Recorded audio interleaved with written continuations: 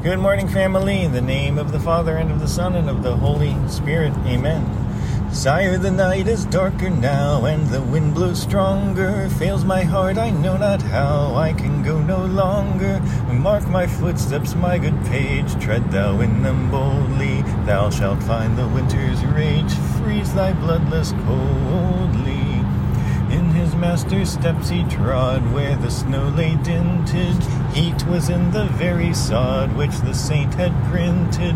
Therefore, Christian men, be sure, wealth or rank possessing, ye who now shall bless the poor, shall yourselves find blessing. Jesus, thank you for today, and thank you for all of the saints who have walked before us. Help us to walk in their footsteps.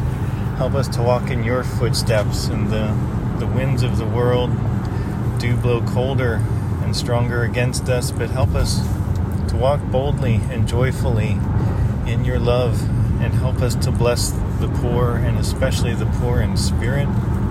Give us a wealth of knowledge, possessing of you and of your goodness, that we can share with others. Jesus, please strengthen us and encourage us today, especially against all of the daily diminishments that we face. Help us to lift up your name on high. Help us to lead other people to you. Thank you for leading us to you. Please hear the prayers of this family.